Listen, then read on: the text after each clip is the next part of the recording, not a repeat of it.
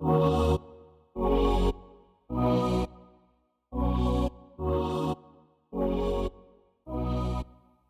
to this episode of the Team Novo Nordisk podcast. I'm your host, Zylan Van Eyck. With me in the marketing department, press officer of the team, Tim Lindley. Tim, how are you in rainy Italy today? Good morning, Zylan. You hit the nail on the head. It's raining yet again. And you're there in sunny South Africa enjoying your summer, so I'm not even going to ask about your weather. Well, I'm going to tell you anyway, because it's 10 a.m. here and I already got 80 Ks in on the bike. Went out at 5 a.m. with the group ride this morning. Sun coming up along the coast. Oh, there's as after the coffee stop, as one of my friends noted, there is no better way to start the day. So yeah, in a good mood today, man. You're a dedicated pro, and also we're supposed to be kind of still in the off season. So what are you doing 80K? Preparing for the season to come. I've got Ironman in March, and my goal is to stop finishing in the dark. I really want to finish in daylight next year. So that involves 6 months of training, man. Not a great feeling doing 12 and a half hours and the sun's gone down and it's getting cold and your poor loved ones are waiting for you to finish. So yeah, the goal next year is to finish in sunlight, that's for sure. What's been going on at the team? We've just come off a media camp / training camp in Portugal. It feels like ages ago now, but what was that, like 3-4 weeks ago probably? Yeah, I think we finished just 3.5 weeks ago. And pretty good considering it was our first time in Portugal, down on the southwest in the Algarve, right on the last point, basically on the coast down there. Amazing coastline. We found some nice climbs on the internal hills near Portimao. And I think it went really well. We've both seen the photos from the camp and the videos coming through. So there's going to be some great stuff coming out in January. And then we've been getting busy. All the announcements coming out, rosters, pro team, Devo team, new kit, new colours on the bike, getting ready for January, ready for the next camp, the performance camp, which is going to be down in Spain. So it's been full gas, as you know. Yeah, we've released our look and feel for next year, and the response has been amazing. Celebrating 100 years of Novo Nordisk's existence in 2023, and a really cool creative display of that in the kit. Really cool to see that it's gone down really well. We have released the Pro Team kits. There's green in the kit in addition this year. We have not released the Devo Team kit yet, and this podcast will come out just as we release the Devo Team kit, and I think, Tim, that is going to be a popular one as well. 100%, and I think everybody can. It's exciting for us. It looks absolutely fantastic, and you all need to keep your eye out there.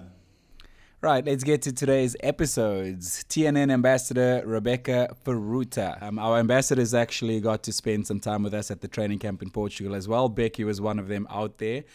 Tim, you and I both were talking that we got to learn a bit more about her story this year. She's been a long-term member of Team Novo Nordisk, but I hadn't had an opportunity to do a deep dive into her story, but jeepers, what an inspirational one, considering the childhood she had and what she's achieved today. It really is inspiring. Yeah, I mean, Becky, if you talk about overcoming challenges, Becky's right up there. I mean, I was a little bit like yourself.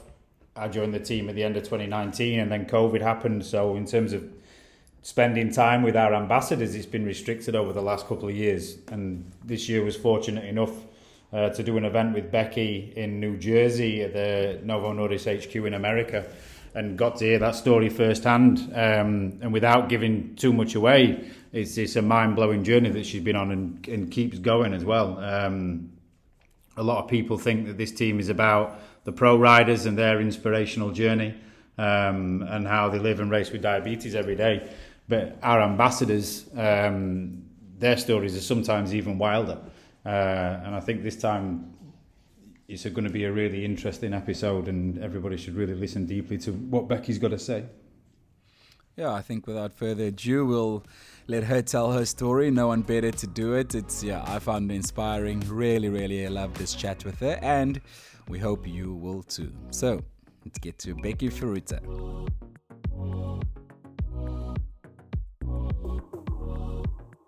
Becky, thanks so much for chatting to us today on the Team Novo Nordisk podcast, waking up bright and early on a Monday morning. Where are you and what time is it? So I'm in Boulder, Colorado, and it's 8 a.m. So it's not super early here. Oh, I hope this isn't a pain. Like Monday mornings. It's 5 p.m. where I am in South Africa. I do not schedule calls for first thing on a Monday morning. It'd be so hard. But I guess this is a casual chat. It's not like a serious work call for you, is it? Right. No, I'm in my home office with my coffee. It's perfect. Yeah. Cool. Did you grow up in Colorado, or like which states in America did you grow up in? I was born in Colorado. My family moved a lot. So when people ask where are you from, that's a hard question to answer because I wasn't really any place more than, 3 or 4 years. We moved throughout Colorado. We started on what we call the Front Range, which is like Denver, Boulder area. My family actually lived for a long time in this old Victorian farmhouse outside of Boulder, Colorado. It was beautiful. And yeah, but they moved quite a bit. My dad, was sort of a restless guy. He was an entrepreneur, and so he took a lot of different jobs and kind of entered a lot of different industries. And so we lived on the East Coast for a while. I actually went back to college there. That's where my undergrad degree is from. So yeah, we were kind of all over. What But is that? Colorado feels like home to me. I mean, I would say Colorado's my And what does that feel like as a kid? Because it's really important as a kid to have friends, to make friends, and you have these relationships, and you move, and you have to start over again. What was that like for you? I mean, my childhood was challenging for a lot of different reasons. My dad was a really volatile guy. My mom had significant mental health issues. She was really depressed. And as a consequence of that, our there wasn't a lot of continuity in our lives in general. In a lot of ways, my four sisters and I, we just kind of raised each other. We really took care of each other through our childhood and gave one another the continuity that we needed. My older sister and I are 10 months apart. I have a sister who's 7 years younger and a sister who's 16 years younger. So, there's a big age spread, and we just kind of took on the responsibilities of raising one another. We were moved in and out between different foster homes as a kid. It was not a very consistent upbringing by any means, but we gave each other that consistency. Yeah, that's what I was gonna say. I guess you had the siblings there, and maybe I don't know, was it easier all being girls, and you could all sort of relate to what you were going through together? I think, I mean, all being girls sometimes was a source of a lot of conflict. There were definitely sort of normal girl arguments about, who took my sweater or who's been in my room. So there's a fair amount of that too. But yeah, I think that, my older sister in particular is very nurturing. She actually runs a school now, which totally fits her personality. And I think she was the one that kind of kept us all together. When I was diagnosed with diabetes, she was the one that showed up with cookbooks and books on how to do diabetes and, was just like ready to take charge and lists of doctors that she would recommend. I mean, she's always kind of been, I think, the one that sort of took the lead in terms of parenting. But yeah, I think the fact that we were all girls maybe made it a little bit easier. And it's interesting because even growing up in the same household, our experiences of that were very different, right? Like we all have different, interpretations of events and different understandings of what went on there. But, you know, at the end of the day, I think we were able to kind of come together and really make it work for each other. And what did you want to be when you grew up? Like going through that, having a volatile childhood. Like what was your vision for yourself? What did you see yourself becoming ultimately? Was there space to dream? You know, we had this old black and white TV in our kitchen. Um, and my mom would always, turn on the TV and she'd make us breakfast and we'd sit there and watch the news. And I actually remember watching the news the day that Sally Ride was the first woman in the US who went into space.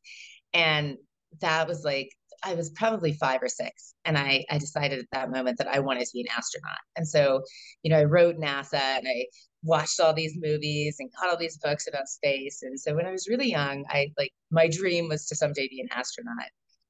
As I got older, I mean, for sure, growing up, my family was homeless for a time.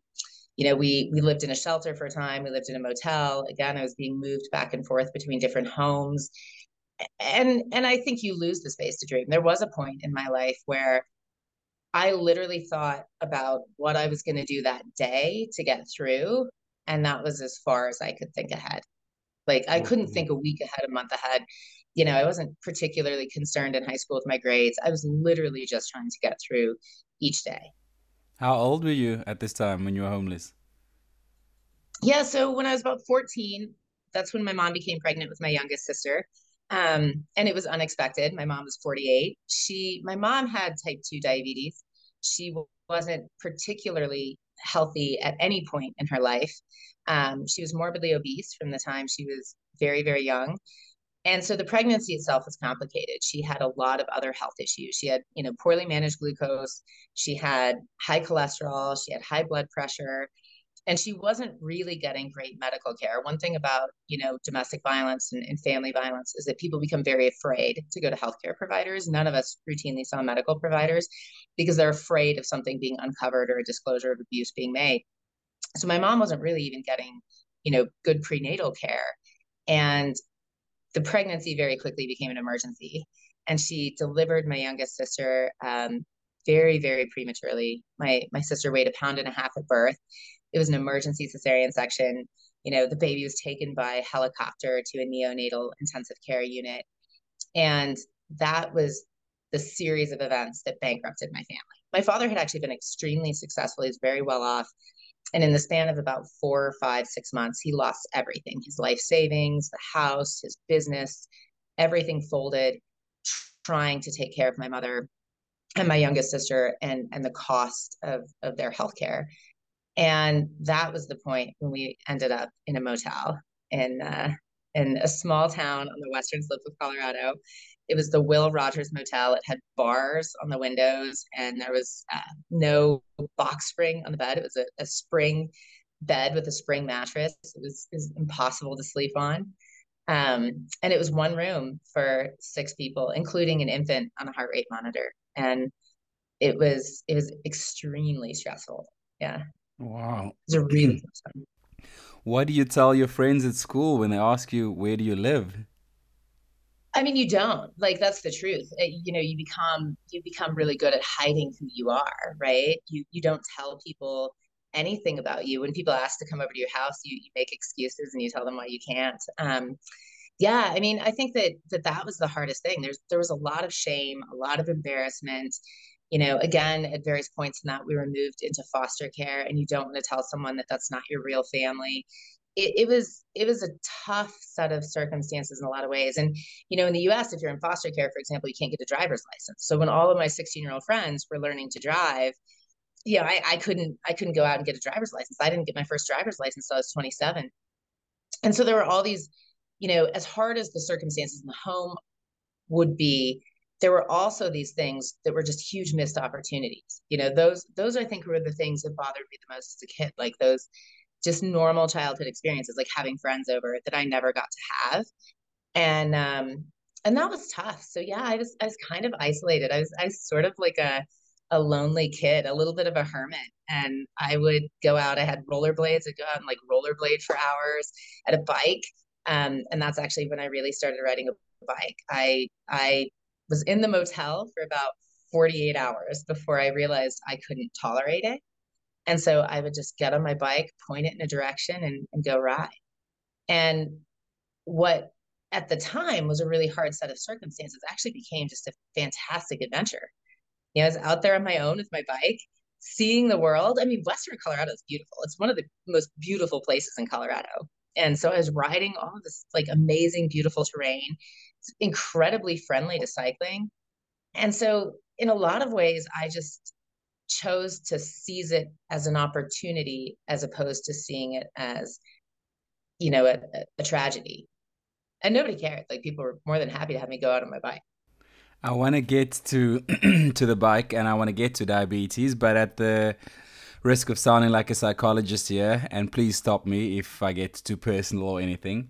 But a lot of people don't. You said, you hide who you are, and a lot of people don't know who you are. Well into your 20s, you don't really know yourself, and it's when you start doing the personal work that you start getting to know yourself better, and there are parts of you like and you don't like.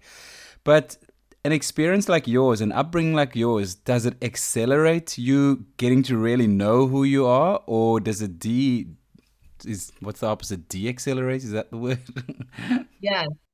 I mean, The statistics for kids in America who grow up in foster care, and I'm a huge foster care, I do a lot of advocacy for foster care kids for this reason. The statistics are abysmal.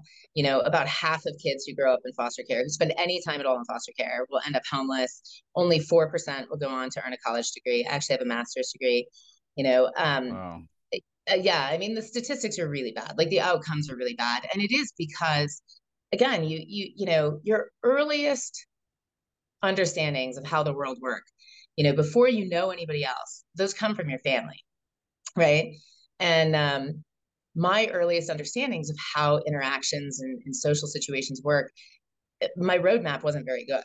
And so it made it really hard to figure it out later in life. And I still do, honestly, I would never say that I overcame those challenges. I would say that I learned to live with them and I work on them all the time. But my friends will tell you all the time I will have reactions to things and I have to stop myself and be like, is this a normal reaction? Like, is this how I should be reacting? And I will actually check in with people who have maybe a better frame of reference. And they laugh about that, but it's important, right? Because you have to sort of reframe how you respond to things, because of course your responses, when I was young, my responses were just trying to survive. I mean, there were times when we didn't have food in the house, there were times when we didn't have running water, and you just are always in this mode of figuring it out. And then when you have stability and you don't have to do that, that's when you have to figure yourself out, and that's definitely a harder process for sure. I think one thing that I think if I could pinpoint the thing that probably made me most resilient, it was that I never really doubted my own abilities. Even I had maybe a little bit of an inflated sense of self, right? And so I was always confident that I'd figure it out. I never got into a situation and thought, well, this is it. I was always like, I'll figure it out. I'll get myself out.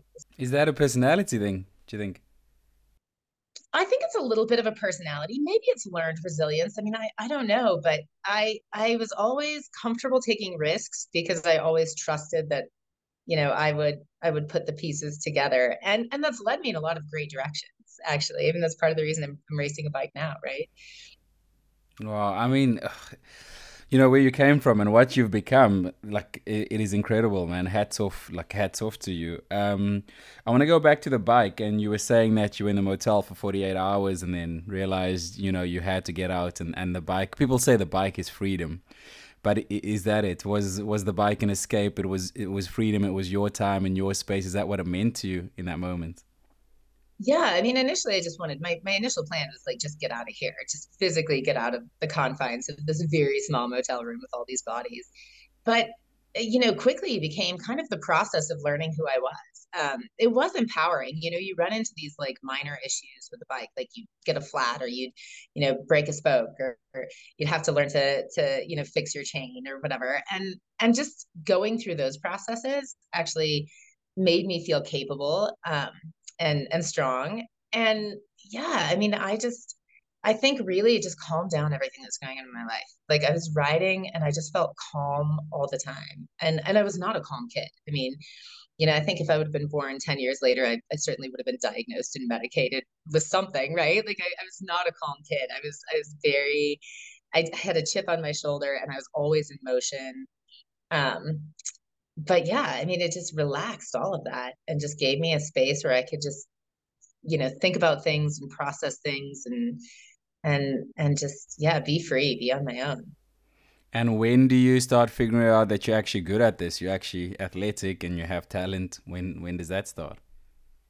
Yeah, I mean, it's interesting because as a kid, I had done like gymnastics and swimming and never really excelled at anything. And my parents were kind of disparaging of it. Like my parents were always like, none of you are athletes and none of you have talent in this area. And so that was really something that I didn't feel good about. Like it wasn't something that and again, being in the US, cycling isn't a huge sport. Like people ride bikes, but they ride it for recreation or transportation. You don't see a lot of bike races growing up in the United States. So I don't even think it occurred to me that it was a sport in like the traditional sense until I got to high school. And there they had a high school mountain biking team. And, I was always on my bike. Like people, people who didn't know me. I mean, it was a small town. It was a town of like 1,000 people. People saw me on my bike all the time. And the coach approached me and said, "Hey, it's obvious you like to ride. Why don't you give this a go? Why don't you try this?" And that really saved me. That was really the moment when my identity shifted. I was good. I mean, I got on the bike and I was better than most of the guys on the team. And I immediately went from being the poor kid, the homeless kid, the kid with the wrong address. People didn't put a lot of faith in my outcomes. There weren't a lot of people rallying for me. And then all of a sudden I was a talented athlete. And that really shifted the narrative, both for me and for other people. And how did your sporting career and your journey progress from there then? Yeah, so I raced mountain bikes through high school. I actually raced, my dad had given me a mountain bike when I was in the fourth grade. And I raced that mountain bike in high school, even though it was way too small and this is like kind of the kid story where you realize in hindsight how naive you were. There was a raffle for a mountain bike that the school was running, and I won that raffle. And I realize now that I didn't win that raffle. Somebody realized that I needed the right size mountain bike and better equipment, Wow. and and someone rigged that raffle. And to this day, I have no idea who it is, but there were people, which is kind of a nice thing because you don't feel like there are people looking out for you when you're in that situation. And looking back, gosh, there were a lot of people looking out for me. But yeah, so I raced that bike, through high school, and then went to college, kept riding. Actually went to the George Washington University in Washington D.C. and did 4 years there, and then decided to come back to Colorado. And part of the reason I came back was I came back on a cycling scholarship for CU Boulder, and so that's when I started racing collegiately. And where are your parents in this? Like you were told, athletic, you guys aren't, you don't have that kind of mobility and talent. And like, what are they saying when you are starting to excel and getting a scholarship? Yeah, so my parents never actually saw me race in high school. Never went to a single race. And then, when I left for George Washington, my plan was actually not to go to school. I didn't have any plans for college. I left with $40 in my pocket and took an internship that paid $600 a month, and wound up working for Dr. Muhammad Yunus, who ended up winning a Nobel Peace Prize in 2005. So it's kind of a crazy journey. Yeah, that's what I mean. I took a lot of gambles in life with my $40. Like when I arrived in DC, I had no place to live. So I was living in the boiler room at American University. A bunch of other interns would let me in, and sometimes they let me sleep in their room if their roommate or whatever's gone. So yeah, I just kind of couch surfed for a long time. And it was actually Dr. Eunice who was like, "You need to go to college. Like, you're bright, you're talented. This is a waste." And so he was the one who actually sat me down and helped me with my college admissions. And when I came back to go to CU, my mom by that time was critically ill. She was dying. That was another reason that I decided to return to Colorado. And you know, I mean, it was always tough. Like one of the last conversations I had with my mom was after I had my son, and I was getting ready to go do, I think it was actually like a sprint triathlon or something. And she said to me, "I never did that when you were young. I never left you guys to go do something like that." And I was looking at this woman who was, in her late 50s on oxygen, immobilized at home, morbidly obese with a whole myriad of health conditions that she wasn't managing. And I thought, but how great would it have been if you did? Like if you would have gone out and taken care of yourself, if you would have, my kids will happily trade an hour or two for me to go out on a run or a ride so that I can be there for their wedding and their college graduation and all of the important moments in their lives. And my mom missed so much of that. She never saw my youngest sister graduate high school. She died before. Never saw me make it to Team Novo Nordisk or make it as an elite cyclist. She died before I ever got any cycling contracts. She missed so many big moments, and I don't know, maybe she wouldn't have gotten them anyway. Maybe the cycling things never made sense to her. Maybe she wouldn't have been enthusiastic for me when I did sign that contract. But yeah, I mean, she definitely was never invested in the sporting side of it. My dad actually never seemed to be, and then maybe about 7 years ago, I went into his office, and all over his walls were magazine articles and race results and Oh, pictures in wow. the evening. And his receptionist, she was like, your dad's really proud of you. And that was something that he'd never said to me. I had no idea that he had collected all this stuff through the years. But I mean, maybe he was more invested than I realized. Like he's definitely proud of it now. Definitely, yeah, that's his way of communicating it. We're not all good at opening up and speaking freely, but yeah, tend to show it in other ways. So collecting all those things, I'd say 100% is, yeah, proud of you, man. Yeah, it's incredible. You got a master's degree now. You've turned your life around. Like that is, I'm lost for words. Like I've known you for a while. We've had a bit of chats, and obviously, you load your biography onto the Team No One Orders website. But like getting a first person account, man, it's just, yeah, I've got goosebumps. Yeah. Um, I wanted to ask you: did your mother have type 1 diabetes or type 2? She had type 2. My grandmother on my dad's side had type 1, and she was also adult onset. And she was an incredible woman. Yeah. Why was she? What made her so incredible? I mean, if there's one person, I guess people, she and my grandfather both were just amazing people who, stepped in a lot of times in our childhood and took care of us. And she was, she's definitely like kind of a feisty personality. She was not a quiet, passive woman, but I liked that about her. And some of my happiest memories actually as a kid were, in my grandma's kitchen. She had all these old aprons and you'd be sitting there cooking with her. She's just a lot of fun, but she was diagnosed with type 1 and took meticulous care of herself. I mean, before we had the benefit of even whole blood glucose monitoring, she couldn't even check her blood sugar. She would weigh her food, she would measure her food. She's very precise with when she dosed her insulin. I mean, she just took incredible care of herself. And it was because she had all these things she wanted to do. She and my grandfather loved to travel. She has some crazy story about stumbling into a nightclub in Ireland with all these young people dancing. And she and my grandfather were in their like late 60s, early 70s, and they stayed out all night dancing with these young people. And she's like, it's one of the best nights of her life. And Oh, yeah, I mean, yeah, she collected adventure novels. Like she had this like real spirit of adventure. And she just was adamant that diabetes wasn't going to be the thing that curtailed that.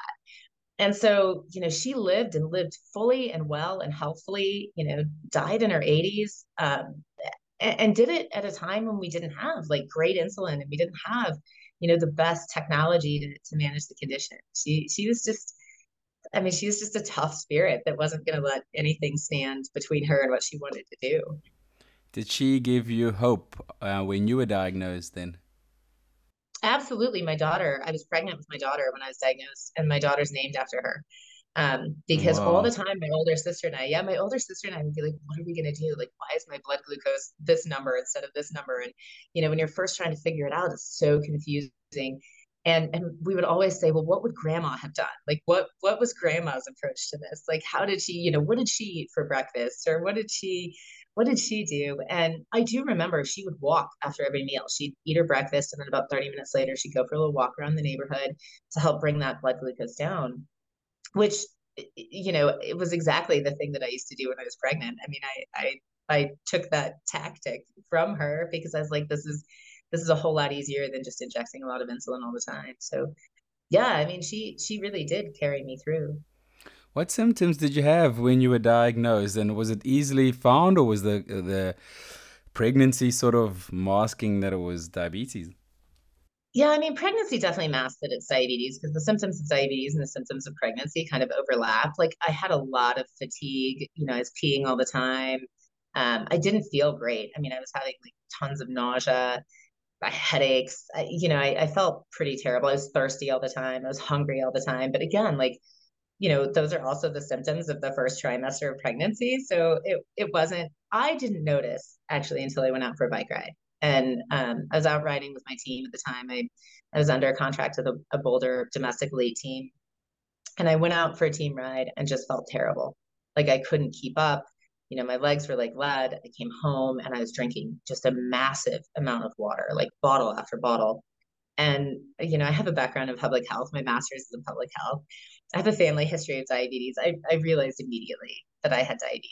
I actually thought that I had pregnancy induced gestational diabetes. I thought I would be diabetic to the end of my pregnancy. And then once I delivered this baby, life would go back to normal. Um, but it was clear pretty quickly that that was not the case. My fasting blood glucose when I went into my doctor was so high, they sent me immediately to the emergency room. And at that point, I was only 22 weeks pregnant, which is before you normally see the symptoms of gestational diabetes. So they knew it was not gestational. Whether it was type 1 or type 2 was more of the question. And how long did it take before they figured it out that it was Yeah, so type they 1? run an antibody test. Yeah, they do an antibody test, which was the right thing to do because a lot of people don't even get that. Like a lot of times they just make assumptions, especially if you're an adult. At least I was in a healthcare facility where, they were savvy enough to say, let's test for antibodies. Um, but those results take like 4 or 5 days. And so in the interim, they decided that they were just going to treat it like type 2 diabetes, which meant that they sent me out of there with, a prescription for a glucometer and, a bunch of strips and told me to make an appointment with the doctor first thing, once I got home and to just, figure it out for the next 4 or 5 days. Like I didn't really get any tips. They advised me to eat low carb. Um, that was the other recommendation. But there, it's like I felt great when I was in the hospital and they diagnosed me. I was glad we knew what was going on. When they released me and said, okay, keep yourself alive for the next 4 or 5 days, that was a little bit more stressful. I had no Good idea. And luck. they'd given me right, yeah. And they'd given me insulin in the hospital. They put me on an insulin drip. And so I had no idea how my body would respond to that or anything else. So I went home and I got on my bike. And my husband at the time was like, what are you doing? Like this is a terrible decision. You have no idea what's gonna happen. You have no clue. But I wanted to not be afraid to get on my bike again. And I did recognize that exercise would help manage my blood glucose. I knew that that was going to be a critical thing to do. And I was so used to managing stress by getting on my bike that that was just the intuitive response. Um, but yeah, those 4 or 5 days, and I did. I survived the ride. Obviously, it was fine. But yeah, those 4 or 5 days were by far the most stressful until I had a firm diagnosis and met with an endocrinologist who could really give me a plan forward. It was really stressful. Man, you've had so much happen to you in life. You're a very outgoing person. When I see you, you're bubbly, you're very happy. Why aren't you more angry? You know what? Here's what I would say. Everyone gets challenges in life. We're all going to suffer. Like none of us are going to make it to the end of this without our share of difficulties and suffering. And some people probably get more than their share. Some people probably don't quite get their share, but we're all gonna hit it. And I think the key is what you do with that, right? Like you can get angry, but that's really just punishing yourself. I mean, getting mad just makes your own life harder. Or you can use those things as opportunities. And I think that that's what I've done. I could not have told you 10, 15 years ago that I would get type 1 diabetes and it would open all these incredible doors for me, right? But that's been my experience. I got type 1 diabetes and it wound up taking me on my bike all over the world. I've met incredible people. I've gotten to do incredible things. I've spoken at the United Nations. I mean, it's been an amazing journey. If I would have gotten angry, I would have missed out on all of that. As a kid, if I would have just gotten angry and punished myself, I would have missed out on getting a master's degree and going to college and having a family. And so I think the key is not to get angry. I think the key is to get busy, right? Like the key is to you know let it be a source of empowerment and figure out, okay, how do I get through this and what's next? How do I use this to do something bigger? Oh, that's incredible, man. Yeah, I think a very positive outlook and definitely positivity always outweighs negativity or pessimism. Can you talk a little bit about how you got involved with Team Novo Nordisk? Yes, at my endocrinologist's office. And I just had my daughter, who, by the way, I always have to say she was born perfectly healthy despite having diabetes and pregnancy. And I think that's important because a lot of women are afraid to have babies and they have type 1. But she's born perfectly average, 7.5 pounds, no problems with her delivery. It's actually a lot easier than her brothers.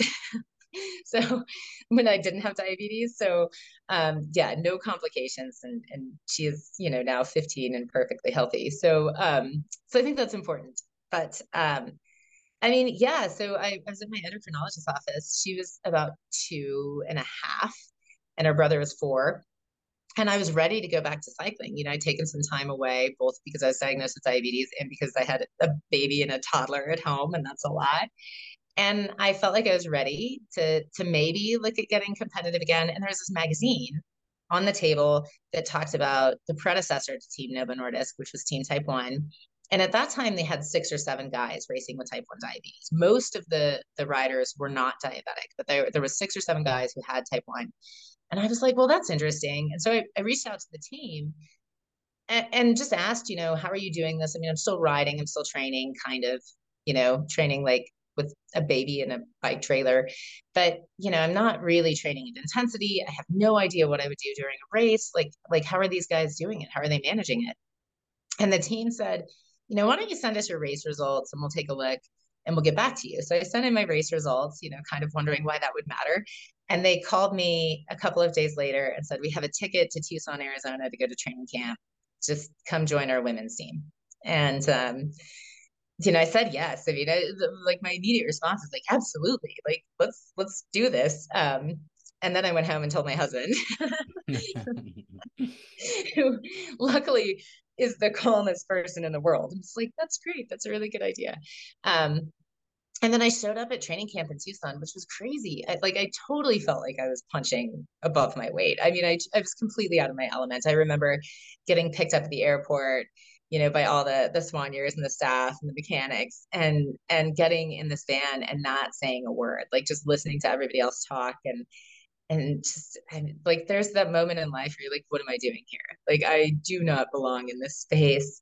Um, but it was great. It was fantastic. Like when I showed up, we all show up and we're all having dinner, and I looked around and there's all these people testing their blood sugar and injecting insulin. And I'd never been in an environment with a bunch of other people who, lived with type 1 diabetes. It was a really cool moment.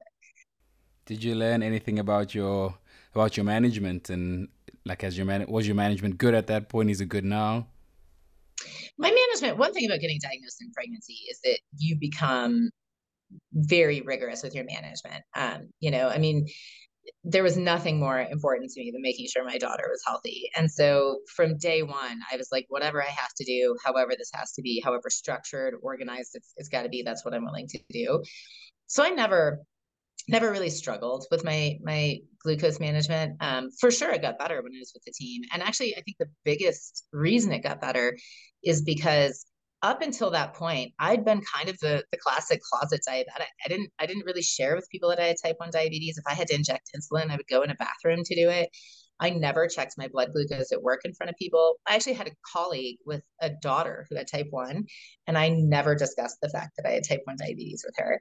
Um, and then all of a sudden, I was in this environment where people were very open about it. And, part of the job for the riders is to actually talk about having type 1 diabetes. Like you can't, I mean, you've got it all over your jersey, and you can't hide it. And so it made me be more open. And once I was more open about it, it was actually so much easier to manage. I mean, I think trying to hide it really restricts your ability to manage the condition. But when you're just open and honest about it, then you just do what you need to do. It's like, a habit. It's just brushing your teeth in the morning. Like you just don't think about it.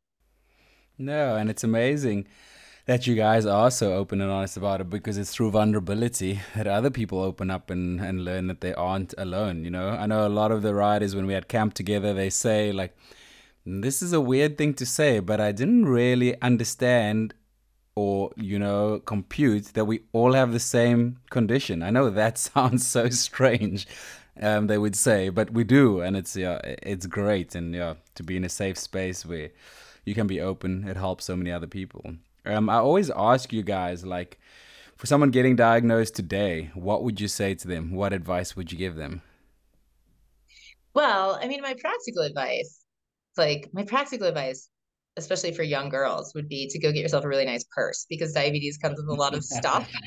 Like, there's never been a better time to buy yourself a Kate Spade handbag than right now. So, and that's the upside, right? Like, there's always the Yeah. upside, very good time to invest in some quality carry-all, because it does. I mean, I think that's the hardest thing for me with type 1 diabetes is all the stuff that I have with me all the time, right? Um, This might be inappropriate, but you put an image in my mind. I'm rewatching Veep, and it's at the point where she decides she's gonna run for president, and her bag man is like, "I'm gonna need a bigger bag for you. You're gonna need a bigger bag." And I do this, like, if I know, like, a teenage girl, one of my friends is like, oh, there's this teenage girl just diagnosed with type 1 at the Barbara Davis Center. I show up with, like, a Kate Spade or a Coach handbag. I'm like, you're going to need this. Like, let me just tell you right out the gate, you're going to need it. And you might as well look good while you have diabetes, right? Yeah, Like, here's something. exactly. Yeah, like, make it look cool. So yeah, I mean, that's my practical tip. But my impractical tip, my more, like, emotional tip, is that actually this isn't the end of the world. That you will figure it out. It's overwhelming at first, but you will figure it out. Eventually, it will just be, part of your life, the thing that you do. 9 days out of 10, you won't think that much about diabetes. The one day you do, it's probably going to be a frustrating day, but most of the time, it's just gonna be how you live your life, and how you live your life will be how you would have lived your life probably without type 1 diabetes, right? It's not a limiting factor unless you make it. Limitations are only limitations if you let them be limitations. No, that's amazing. Thank you, Becky. Thanks for sharing that and sharing your greater life story. I think people listening will definitely be in awe. I mean, the upbringing you had, how you've turned that around to get a master's today, to be on a global platform, and use your condition to inspire other people. And like you say, not be angry, choose positivity and to make a difference. That is absolutely amazing, man. Thank you for sharing, and thanks so much for your time. Yeah, thank you. There you go, Becky Furuta. Tim, just love what she was saying there about, like, I asked her, why aren't you more unhappy? You've had so many challenges in life. Why does it not get you down? You're always bubbly. And she said, I mean, it's a choice, and just her whole outlook on life and the amount of people that she's been able to inspire with that outlook, and Team Nova Nordisk being that platform to give athletes that purpose and opportunity to inspire people, it goes a long way. But also, like, how lucky are we to be able to work with people like that? Like, it's not just the riders, but the ambassadors as well. And it's like when it gets tired and it gets busy, and sometimes you don't want to do stuff in the morning, especially when we're at camp and it's the end of the season. And then you've got people like Becky, who's like down there at breakfast early, raring to go, going out on a photo shoot with pro riders, and saying, like, in a jokey way, I've not trained that much so far, but like still getting out there and getting up on the climbs and pushing behind the car when she was getting ready to have the photo shoot taken. Every single characteristic about it is an inspiring story. No, I love that. Yeah, I love that about our guys. And I mean, on a hard day, on a stressful day, if we're too busy, we just have to pop on Instagram or open an email, and there's a message from someone saying how their life has been affected, and that makes the job really, really worthwhile. And like you said, not just for the athletes, but for us, the staff as well. It really makes the job worthwhile to see that people are finding inspiration, they're finding knowledge, they're being empowering through following the team. And that isn't just cycling; it's across all other sports. It's inspiring people to be healthier, to pay attention to nutrition, something I struggle with often, which is partly why I train so much, so that I can keep the eating under control and keep the weight under control. But really, really rewarding to be part of the environment. And I think the off season is a great part, again, to take stock of that and realize that, because during the season we're traveling cross continents to so many races, and when you're in the middle of it, in the eye of the needle, or in the eye of the storm, it isn't always easy to have perspective, but the off season's a good time to have perspective. So great for people like Becky to come on here and share their story. Yeah, because it is like a time to reflect as well, but it feels like it gets shorter every year, and I'm sure riders will say that as well. They get a couple of weeks off the bike, stop, and then start training again, and trying to keep the base that they've got on the base miles. And it's kind of like that for us as well. It's like keep everything ticking over. But this is that festive period. People spend time with family, friends, sharing stories, and this is a good way for us to sign off this year and go into Christmas, because we're leaving people with an inspirational story that hopefully they're going to spend a bit of time over Christmas listening to. Yeah, exactly that. Hope you enjoyed this episode of the Team Nova Nordis podcast. Let us know who you'd like us to get on next. You can email us press@teamnovanordis.com. Let us know who you'd like to hear from, what kind of content you would like, and we'll get them on here for you. If you like this episode, please rate it, subscribe it, and share it with a friend. Tim, thank you so much for your time. Hope the skies, the heavens open up a little and you get to go out there on a bike ride today, man. Thank you, man. I think they're opening up, but the wrong thing's coming down. Cheers, man. Have a good day. Take care. See you soon. Ciao, ciao.